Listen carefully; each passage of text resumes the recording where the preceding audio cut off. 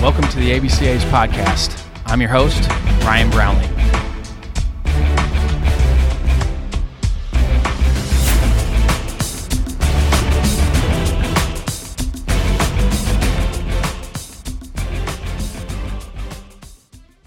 This episode is sponsored by Netting Pros. Netting professionals are improving programs one facility at a time. Netting Professionals specializes in the design, fabrication, and installation of custom netting for backstops, batting cages, dugouts, BP screens, and ball carts. They also design and install digital graphic wall padding, windscreen, turf protectors, dugout benches, dugout cubbies, and more. Netting Professionals is an official partner of the ABCA and continues to provide quality products and services to many high school, college, and professional fields, facilities, and stadiums throughout the country. Netting Professionals are improving programs one facility at a time. Contact them today at 844-620-2707 or info@nettingpros.com. Visit them online at www.nettingpros.com or check out Netting Pros on Twitter, Instagram, Facebook, and LinkedIn for all their latest products and projects. Make sure to let CEO Will Miner know that the ABCA sent you. Now on to the podcast. Next up on the ABCA Podcast is former Central Michigan head coach, athletic director, and ABCA Executive Director Dave Keilitz. Dave spent 14 seasons as the Chippewas head coach from 1971 and 1984. He led Central Michigan to 6 regional appearances. He was athletic director for 10 years and was the chair of the NCAA Baseball Committee. From 1994 to 2014, he was the ABCA Executive Director. In his time as Executive Director, he oversaw some of the most important legislation that was put in place for college baseball. He's a Central Michigan and ABCA Hall of Famer and was recently inducted in the National College Baseball Hall of Fame. We got a chance to sit down with Dave in the Marriott Hotel in Omaha, Nebraska during the ABCA Board of Directors meetings at the College World Series. Dave is a 52-year continuous member of the ABCA. He's a shining example of having success as you transition from one step to another in your career. He gives great advice on leading a life of impact and tips on how to be successful as a coach, administrator, and executive. This is also a great history lesson on the college game and the ABCA. Let's welcome Dave Keilitz to the podcast.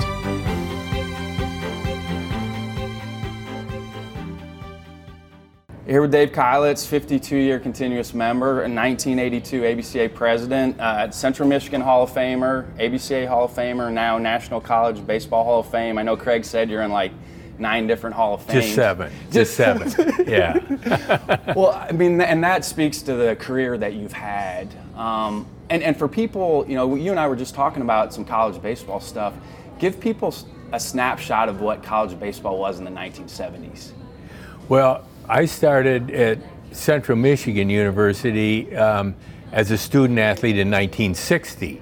So that was my first experience with college baseball. I had a great opportunity there to play. Played for 2 wonderful coaches. Probably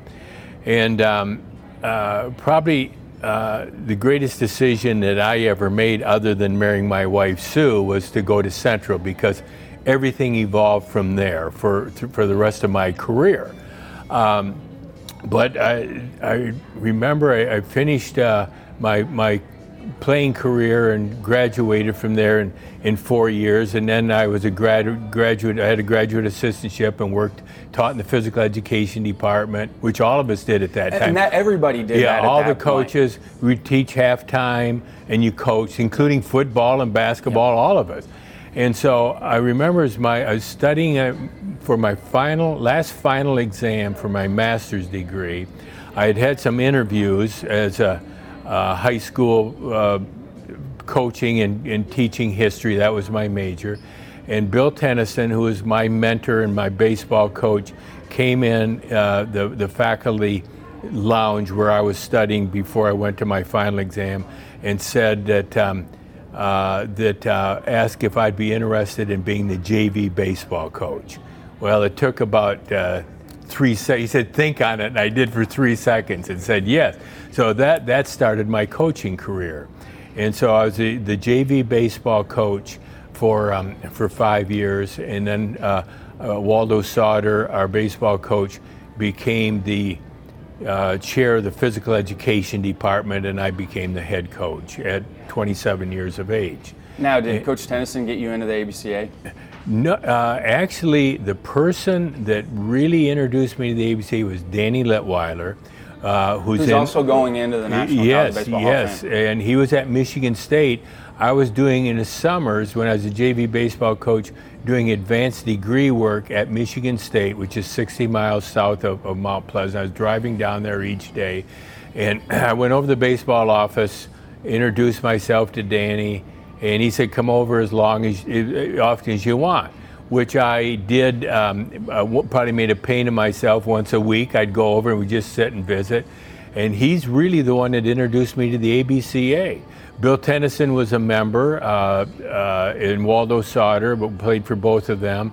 But Danny was really into the ABCA, and of course had been president and so forth. So he was the one that really got me involved with the ABCA. What were some of the things that Coach Litweiler was showing you when you went over there that maybe you didn't know at that point when you were going over to Michigan State? He was a real innovator. He had all kinds of stuff that the flat board glove, for pitching against, throwing the ball against a breakable mirror, all kinds of different things like that. And some of that stuff really intrigued me.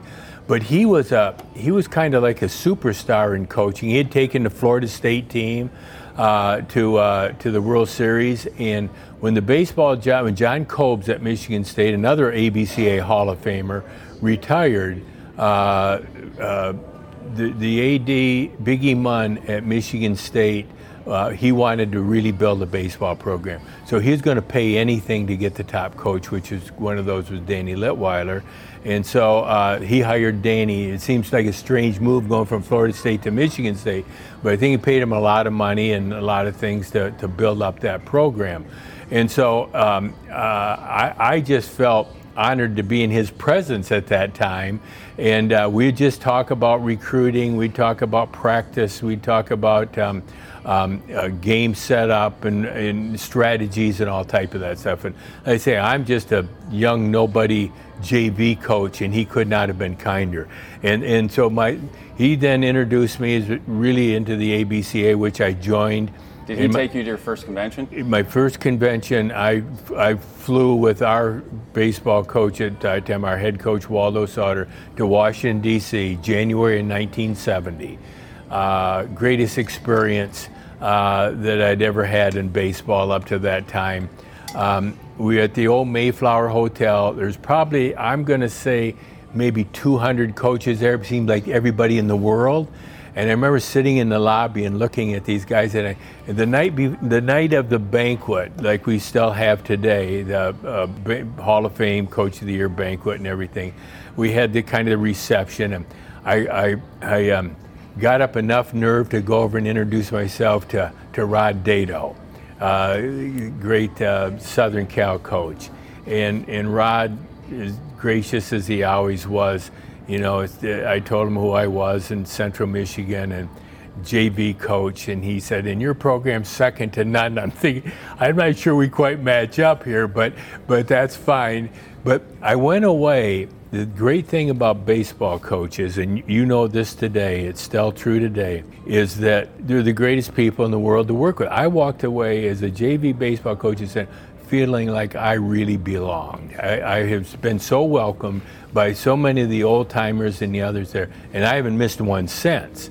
It was special, and it's special today. And of course, how the organization has grown is satisfying to me as being executive director for 20 years. And then, of course, you guys have taken it to even another level. And I'm riding coattails right now. I showed up at a great time. Yeah. Now, I'm lucky I was with the organization forever. I'm going into my 25th year this next year. So it's been wonderful for me, but I'm riding coattails right now. Craig and Juan and the whole office, Matt and Zach, those guys had done a lot of legwork before I showed up. I'm just trying to add some value to it. And you have, for sure. It's just a great organization. When this job was offered to me, I was chair of the baseball committee, and I'll never forget this. I was the athletic director at Central. I coached as head coach at Central for 14 years.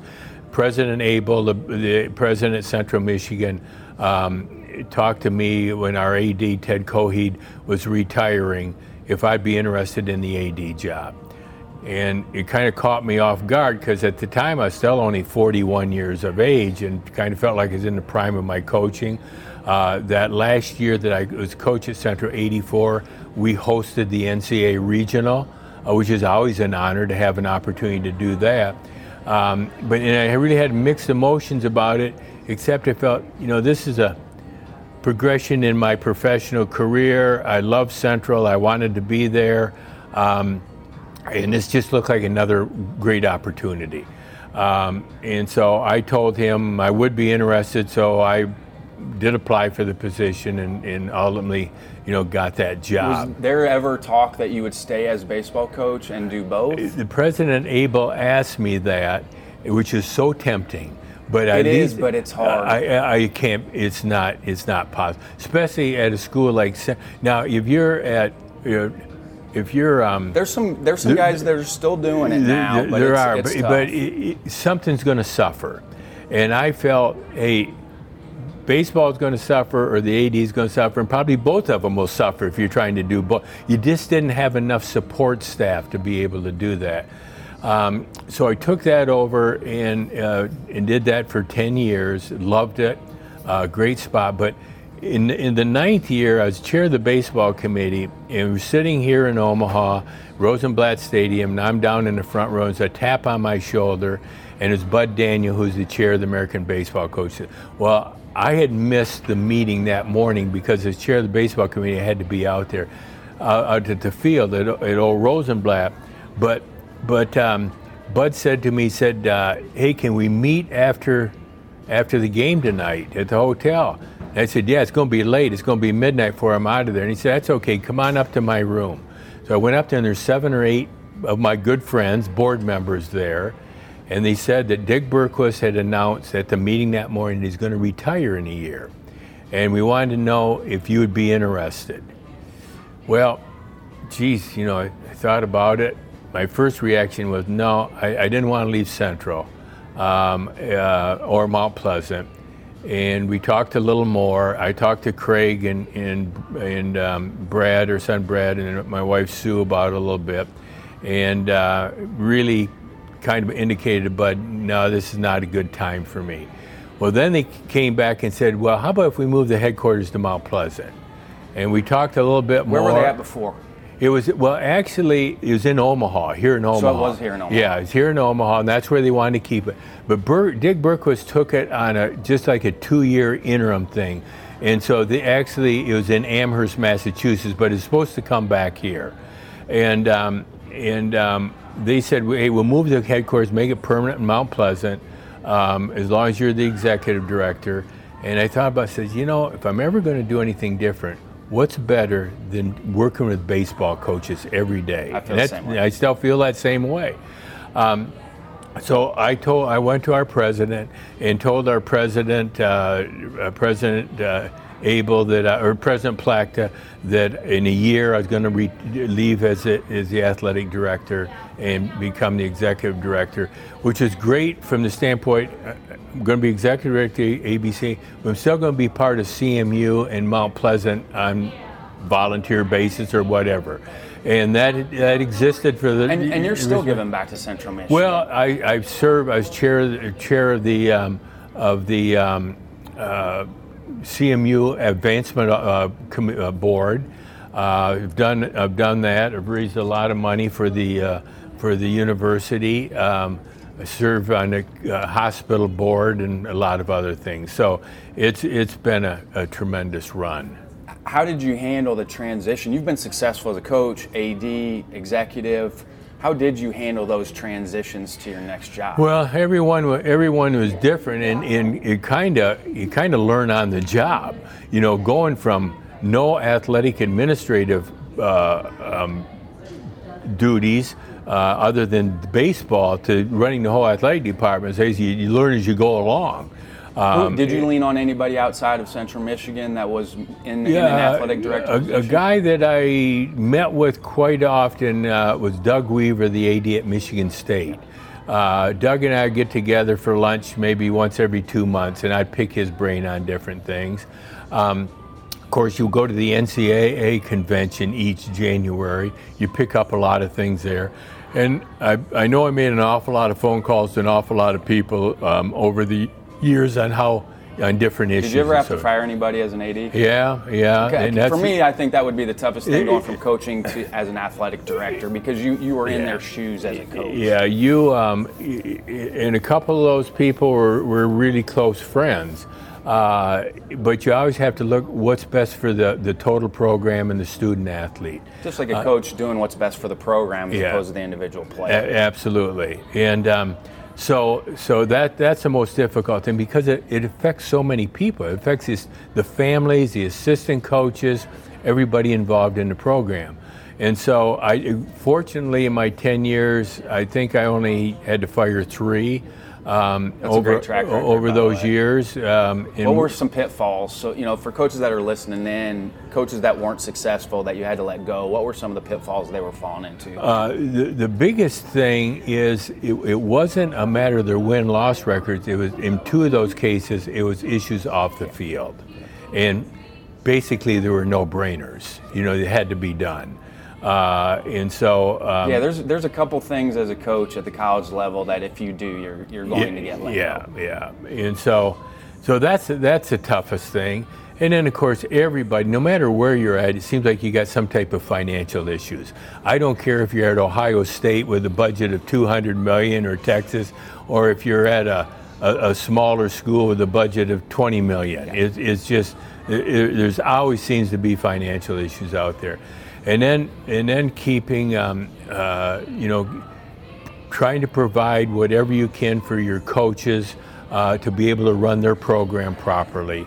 And of course, I think I probably coached as AD at the right time because there wasn't any social media. I think that's the killer today for most administrators and coaches of people out there that think they're experts on everything, and they get online, and there's unfortunately so many people, if they read something online, they think it's the truth.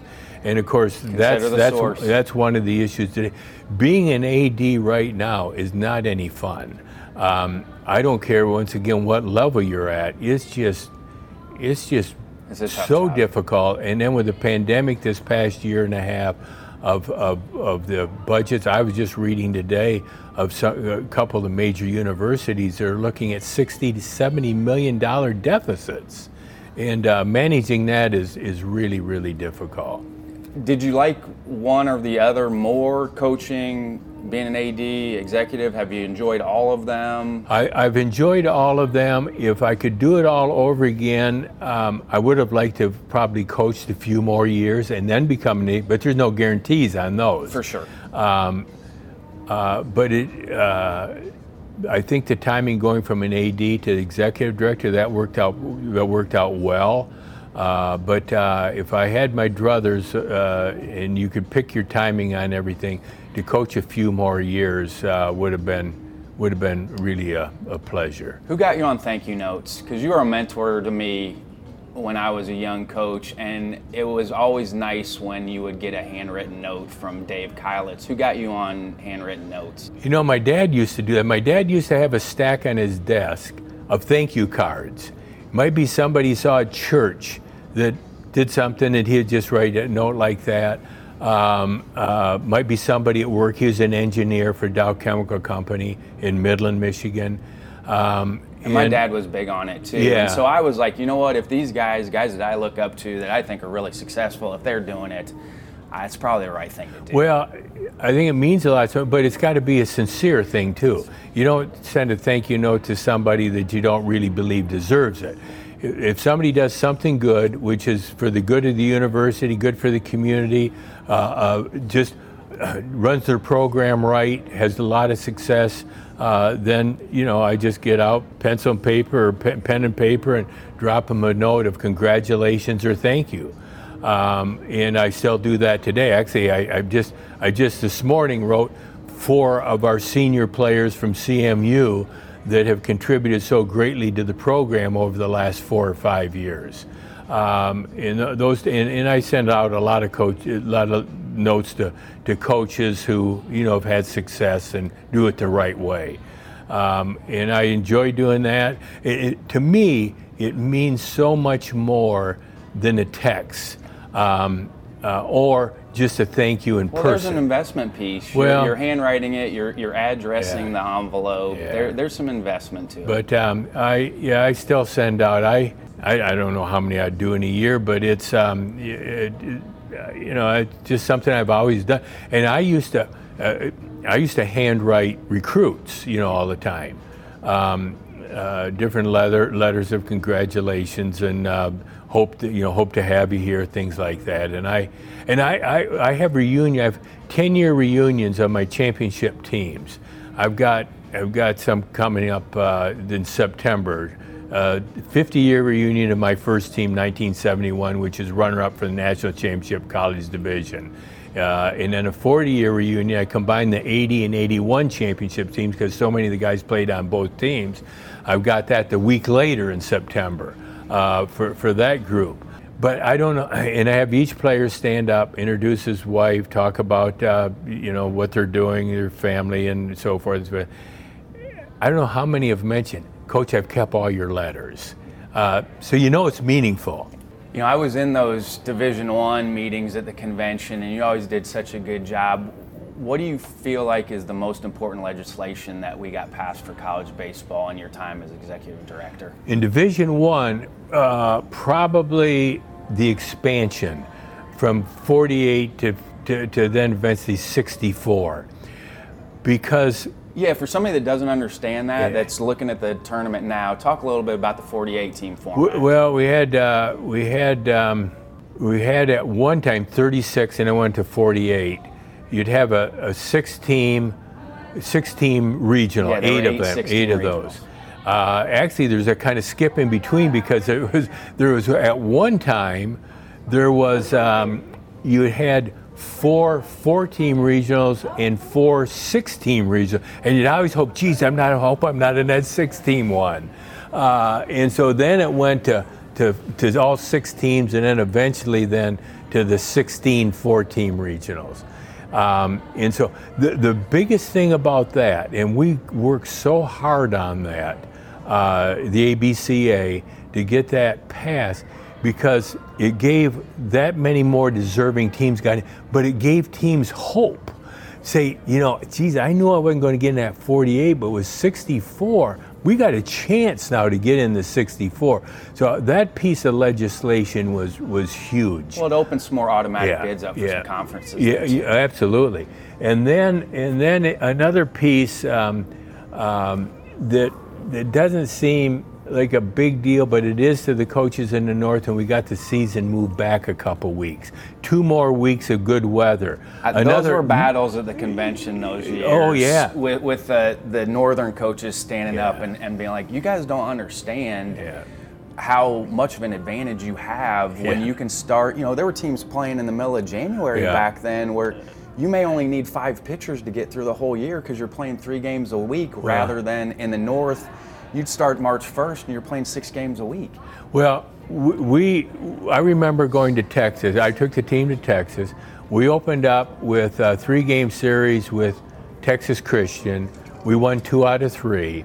So we're 2-1. We go down to Austin, play University of Texas. They're 34-0.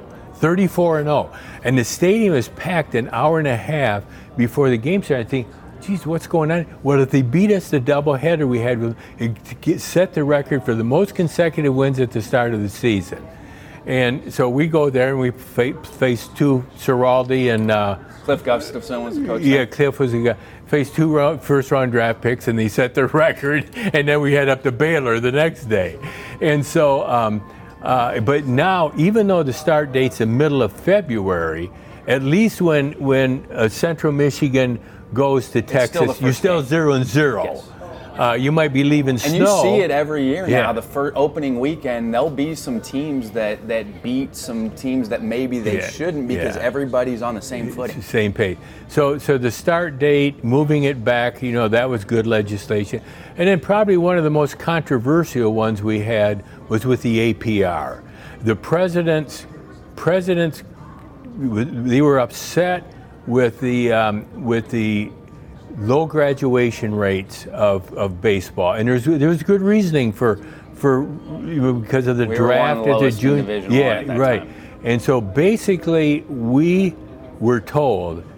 Well, let me backtrack a little bit. Miles Brand was the president, CEO, and he was great for college baseball, and they were ready.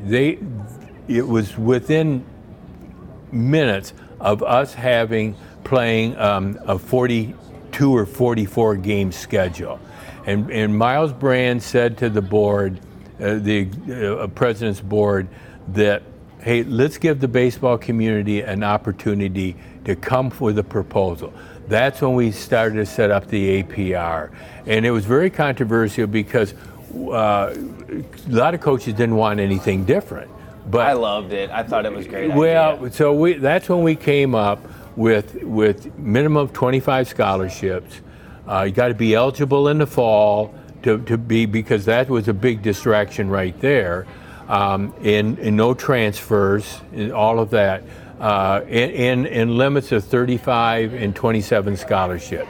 And for me, that was the big one, was the 35. Yeah. Because since that legislation was put in place, look at the teams that went to Omaha that had never been. There were a lot of first-timers after all that legislation went in place. Ton of first-time teams in Omaha after that. No doubt. So that was controversial, but it worked. It did work. It worked. The APRs climbed up, and after the first year, you didn't hear hardly any complaining. You still get some complaints from some about $25. But if you're going to give a kid 25%, you're making a commitment. You're not giving them books and then saying, hey, go after a year. And so you're making a financial commitment. You're making a commitment that he's going to be part of the team when you have maximum of 35 and so forth. Now, what's going to happen to that? COVID, of course, is, we've had to adjust because of COVID. Yeah, and so I don't know where that's going to go. But hey, the coaches adjusted to that, and it's worked. And the makeup of college campuses now, I think there's so much more structure for student athletes. Almost every athletic department has tutoring. I think it's easier. College is difficult from an academic piece, but I think it's an easier time now for athletes because of the amount of support that they have on every college campus. It's amazing. I remember touring University of Michigan's academic center and saying, a kid can't fail. For sure. If you go to class, you're going to be fine. Kid's not going to fail. Can't possibly fail. And all programs have now, good, and rightly so. If you're making now, the kid, of course, has to be the one to be held accountable. It has to be responsible. But if a kid is willing to work hard, you're going to get your college degree. How proud of Craig are you? He took over for you. How proud of Craig are you? Yeah, well, I've been proud of him since the day he was born. But he's done a phenomenal job. I remember it was in Dallas, which was my last convention. Craig and Jane and our other son, Brad, and his wife, Katie, they came to the convention. And I had announced my retirement a year in advance. And at that convention in Dallas, several of our board members asked Craig, hey, would you be interested in this? And remember Craig and Jane coming up to the room one evening at the convention and saying, hey, Dad, what do you think of this? I've been approached by so-and-so and so-and-so, all board members, and something I think might be interested in. And so he went through the process. He did apply. Our board unanimously hired him. And, he's put together a great staff. The staff, last night. Talk about Juan Clark, too. We had dinner last night. And Juan's been with us the longest of everybody. Yeah. I call him the captain. Yeah. But you were telling some great stories about Juan last night. Well, Juan we hired, maybe Juan was with us several years before, we moved down to Carolina, but it's just a great team. And you know, I've sat in on your meetings down at the headquarters in Greensboro, and I'm just so impressed. I couldn't be more proud of Craig and the whole staff of what you guys have accomplished. You know, going from to 13,000 members, you know, having 10,000 people, 700 or 7,000, 8,000 coaches at the convention, and how you've expanded on the sponsorships and the exhibit areas. And the thing is, and I've said this to so many people, this past year has been so difficult, and with some sports associations on the brink of folding. And you look at it and say... well, what did you think when Craig said, hey, we're going to do a virtual convention? What was your first reaction to that? What's virtual convention? Well, mine too. It was dicey. You know, people weren't in those meetings with us last year when COVID hit, and the meetings were tough because we were between a rock and a hard place. We didn't know what to do. We knew we had to do something, and we knew the likelihood of being able to do an on-site was not going to be good. But what do? We were starting from ground zero. Nobody had done anything like that before in the sports space. So those meetings, I was like, I don't know, but you know, to everybody's credit, and John did such a tremendous job of finding the platform, and we did do a bunch of groundwork with the different platforms, but you know, I still had a hard time wrapping my head around it until we did it, until you went and did it. Well, I watched the whole thing, and it was, to me, it was mind-boggling. I never would have been able to pull it off because I didn't have the technology background or anything like that, but to be able to have, and then when Craig said, we're going to have the exhibitors too, I'm thinking, how in the world is that going to work? And you had the youth clinics, you had the expo theater. The Q&As were a nice piece too. Well, the question you had, it was absolutely like you went to the actual convention, except you're sitting in your living room or office watching it instead of walking around in person. And what's amazing is that, you know, I visit with coaches all the time. Every coach I talked to, and dozens and dozens of them, thought it was phenomenal. I mean, what you guys pulled off was absolutely phenomenal. You know, it's going to even lead to better things down the road because there's hundreds of coaches out there for financial reasons or travel reasons, whatever, that might not be able to attend the convention in person, but still have an opportunity to be part of it. And the main thing is the learning experience. And this was a great learning experience. And the other thing which is really neat, on the side when the clinic's going on, guys can make comments. Chats. Yep. You didn't see any bad comments. I mean, there's hundreds, if not thousands, of comments that come through during that 5-day period, and there wasn't a negative thing. What the only negative one that I saw is one person texted is that his screen froze up or something, and somebody else. It might have been my dad. and then 3 or 4 guys chimed in on how to go about fixing it, and it was just. I remember one. Charlie Green Jr. doing this session on catching, and somebody texted in, "This alone is worth the price of the $90 or whatever you had to pay." I mean, it was incredible. And the other thing was, you know, you had 4,700 coaches on, but it was a lot more than that because I talked to a couple of coaches that had the whole staff sitting in the office or in the living room for 5 days watching it. So we met our objective of being able to educate thousands of coaches. And the greatest thing about the association is that we got 13,000 members, and we can say every week we're making 13,000 coaches better coaches. And that's it. And you asked early on, before I got rambling on other things about some of the changes. College baseball right now is so much better at every level than when I played and when I coached. And it's just been.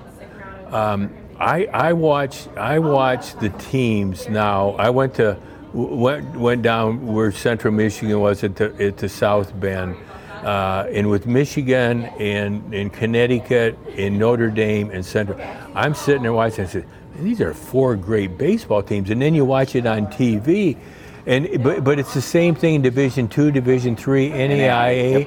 So many more good players and good coaches. Now, I don't want to take anything away from those great teams of Southern Cal and Texas and Miami, in Arizona State. They were great teams, and they'd be great teams today. There's just so many more of them. You know, when you have... Well, the field here is wide open. Oh, yeah. These 8 teams are playing hot. Yeah. They're all hot. The field this year is wide open. Yeah. Anybody could win it this year. No doubt. It just amazes me the level of play and what coaches do. I talk to coaches about what they do visually and everything, and it's mind-boggling to me what they're able to do. But you also now, different from your time where you had to teach and do that, you have guys now that are getting paid well enough to where they can just focus on the baseball players. Oh, yeah. Yeah. And that's improved. You know, it's everything's gone up in that way too, because guys are able to focus on their players and their program a little bit more than maybe they had to. Well, the thing is that when we really got into the exhibits, when I became the executive director, we didn't have an awful lot of things as far as exhibitors, and we expanded it and expanded and expanded. And I walked through the exhibit hall, there's stuff that I've never even seen or heard of before. And now you're up over 300. When my first convention, the Mayflower Hotel, our exhibits consisted of 3 companies with a card table. And what we have now, and I'm thinking, what in the world is this stuff? I mean, I was so excited when I got, as a coach, when I got my first pitching machine. And I think we got 5 or 6 of them at Central now. I was so excited when we got our first video set up to film our hitters. And I mean, that was something really, really a big deal. But what they do now, I still like to sit in on a lot of the clinics. Well, you have more access on your phone right now to be able to film. I mean, that's what's made it easier for coaches now too, is the technology is. Well, you can go to the ABCA app, and if you want to see something on infield play, you can dial up 50 different great coaches on infield play. It's amazing. And the other thing that I'm really proud of, what you guys have been able to do, is that every coach can afford to be a member. I mean, $95 for membership, or no, $75 for membership, $95 for the convention. I mean, how can you not? If a guy isn't a member, you're really cheating your kids. You're really cheating your players if you're not a member of the ABCA. Talk about the board. I mean, we're here for the board meetings. This is a unique thing for us. We come to Omaha during the College World Series. Talk about the board and what it means to the association. Well, I was president in 1982, and we didn't have a board of directors at that time. We had basically Lee Elbrook was the executive director, and we had the officers. I was an officer. You work up just like you do now from 4th vice president up to president. 82. And then we kind of had a gathering of a social gathering, more of the past presidents. And John Winken from Maine was kind of the guy that led this about we should put together a board of directors. And I remember I was president at that time, so it was in 82 that we set that up. And in that group then, it was a group of the leaders, past coaches and present coaches, but basically the leaders of baseball and in the ABCA that got that going. And there are so many great minds in there that they can lend a lot of support to the staff.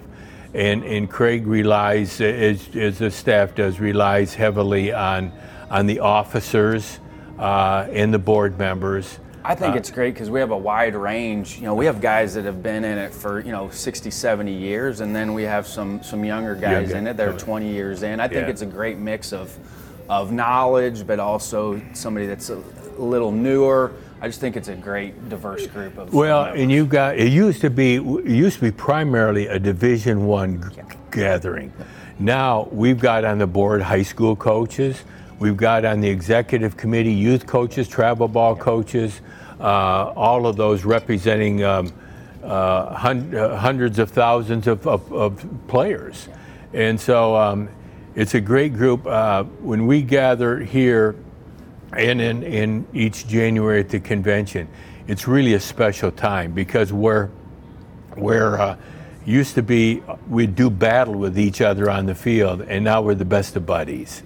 And that's been the case for. There's just a genuine love for the organization, genuine love for baseball.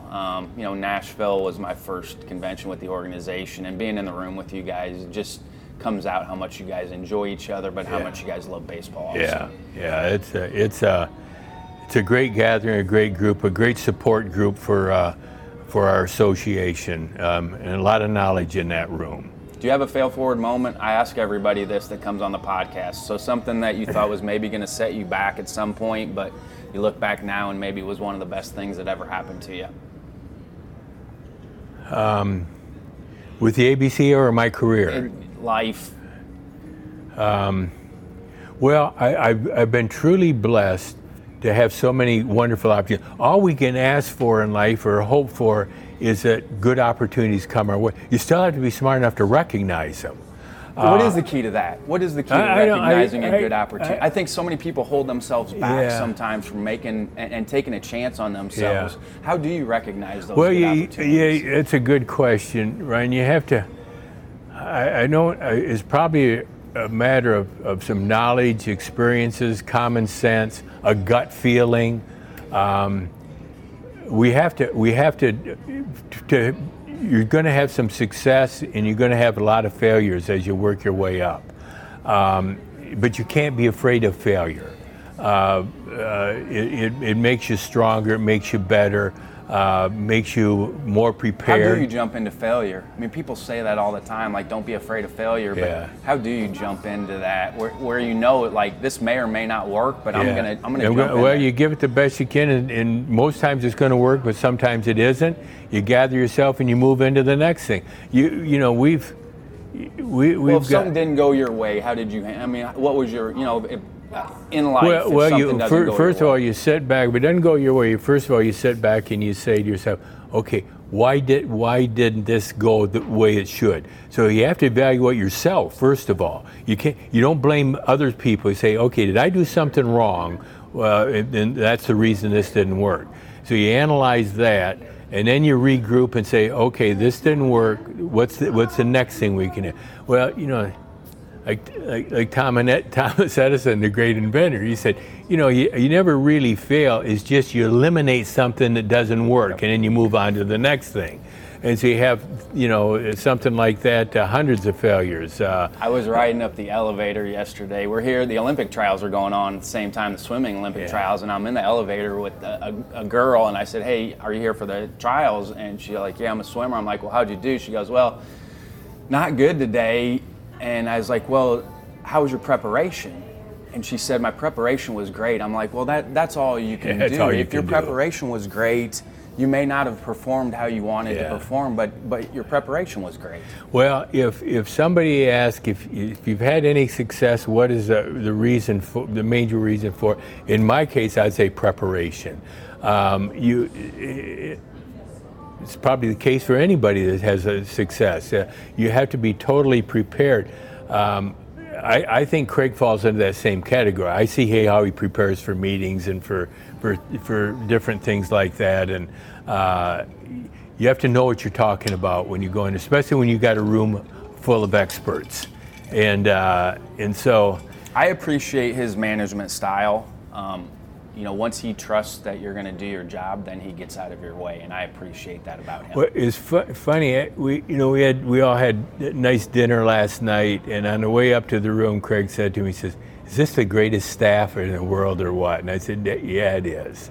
It really is. We genuinely get along, and we all complement each other. Well, in each one of you has your own niche and responsibility. I think he lets you do that because he has great faith in each one of you, and you really pull it up. But the other thing that I see is that if you go to work each day and you're working with people you enjoy working with, it's amazing what you can accomplish. And that's like when I was coaching, when I was AD, when I was executive director of the ABCA. Boy, there's not many days that I didn't want to go to work. I mean, you look forward to that. And some days are tougher than others, and then it is, when you pull it off, you actually, probably when the convention is over with, I find there's a little bit of a letdown. I mean, there's a great feeling that it went great, but the buildup is so huge. And then all of a sudden, you months and months and months of preparation, and then you pull off this great event, and then all of a sudden, bam, it's all over with. The good thing is that a week later, you start for the next year. But it's more than the convention. It's the legislative stuff and the educational stuff you guys send out every day. The All-American committees. I mean, we have hands in everything, you know, and it's tremendous. What are some final thoughts or favorite memories of the past 4 years? As a coach, the most rewarding things are the young men you coached. And where you may not realize it as much at the time is as time goes on. I mentioned about the reunions that I have with championship teams. And I always say to them, and I really mean this, as proud as I was of them when they were student athletes at Central in playing in our program, I'm even more proud of them today, what they've become as husbands, fathers, professionals, community leaders. I mean, I've got guys I coach that are doctors and presidents of major companies and things like that. And you look at they bring their wives back. I meet their kids, so forth. I mean, that is really special when you, as a coach, feel that you've made a difference in a young person's life. And then as an athletic director, you look at it and say, okay, we've really built something special here with all of our teams. One of the things that I'm really proud of as an athletic director is the 10 years that I was athletic director at Central, every team won at least one championship and several. And then every coach had been named a MAC Coach of the Year at least once, Mid-American Conference Coach of the Year at least once. So that was good. So you feel like you've done something there. And then as the executive director, you feel like, hey, we're making 13,000 coaches. You helped change college baseball, by the way. I mean, Pardon? I think your legacy, you helped change college baseball with your time as executive director. You did. Yeah, I appreciate you saying that. I hopefully have had some effect on. And of course, I served on the baseball committee for 12 and a half years and was chair a couple years with the NCAA. And I was just fortunate to have a lot of really good opportunities. Thanks, Dave. Oh, thank you, Ryan. Appreciate it. I was looking forward to sitting down with Dave. He values the history and traditions we have in the game. He's truly a protector of baseball. He's also a phenomenal storyteller. Can't thank him enough for taking time out of his busy schedule to chat and for being a great mentor. Thanks again to John Litchfield, Zach Hale, and Matt West in the ABCA office for all their help on the podcast.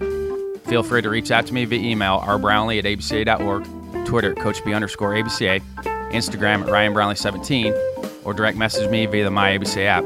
This is Ryan Brownlee signing off for the American Baseball Coaches Association. Thanks, and leave it better for those behind you.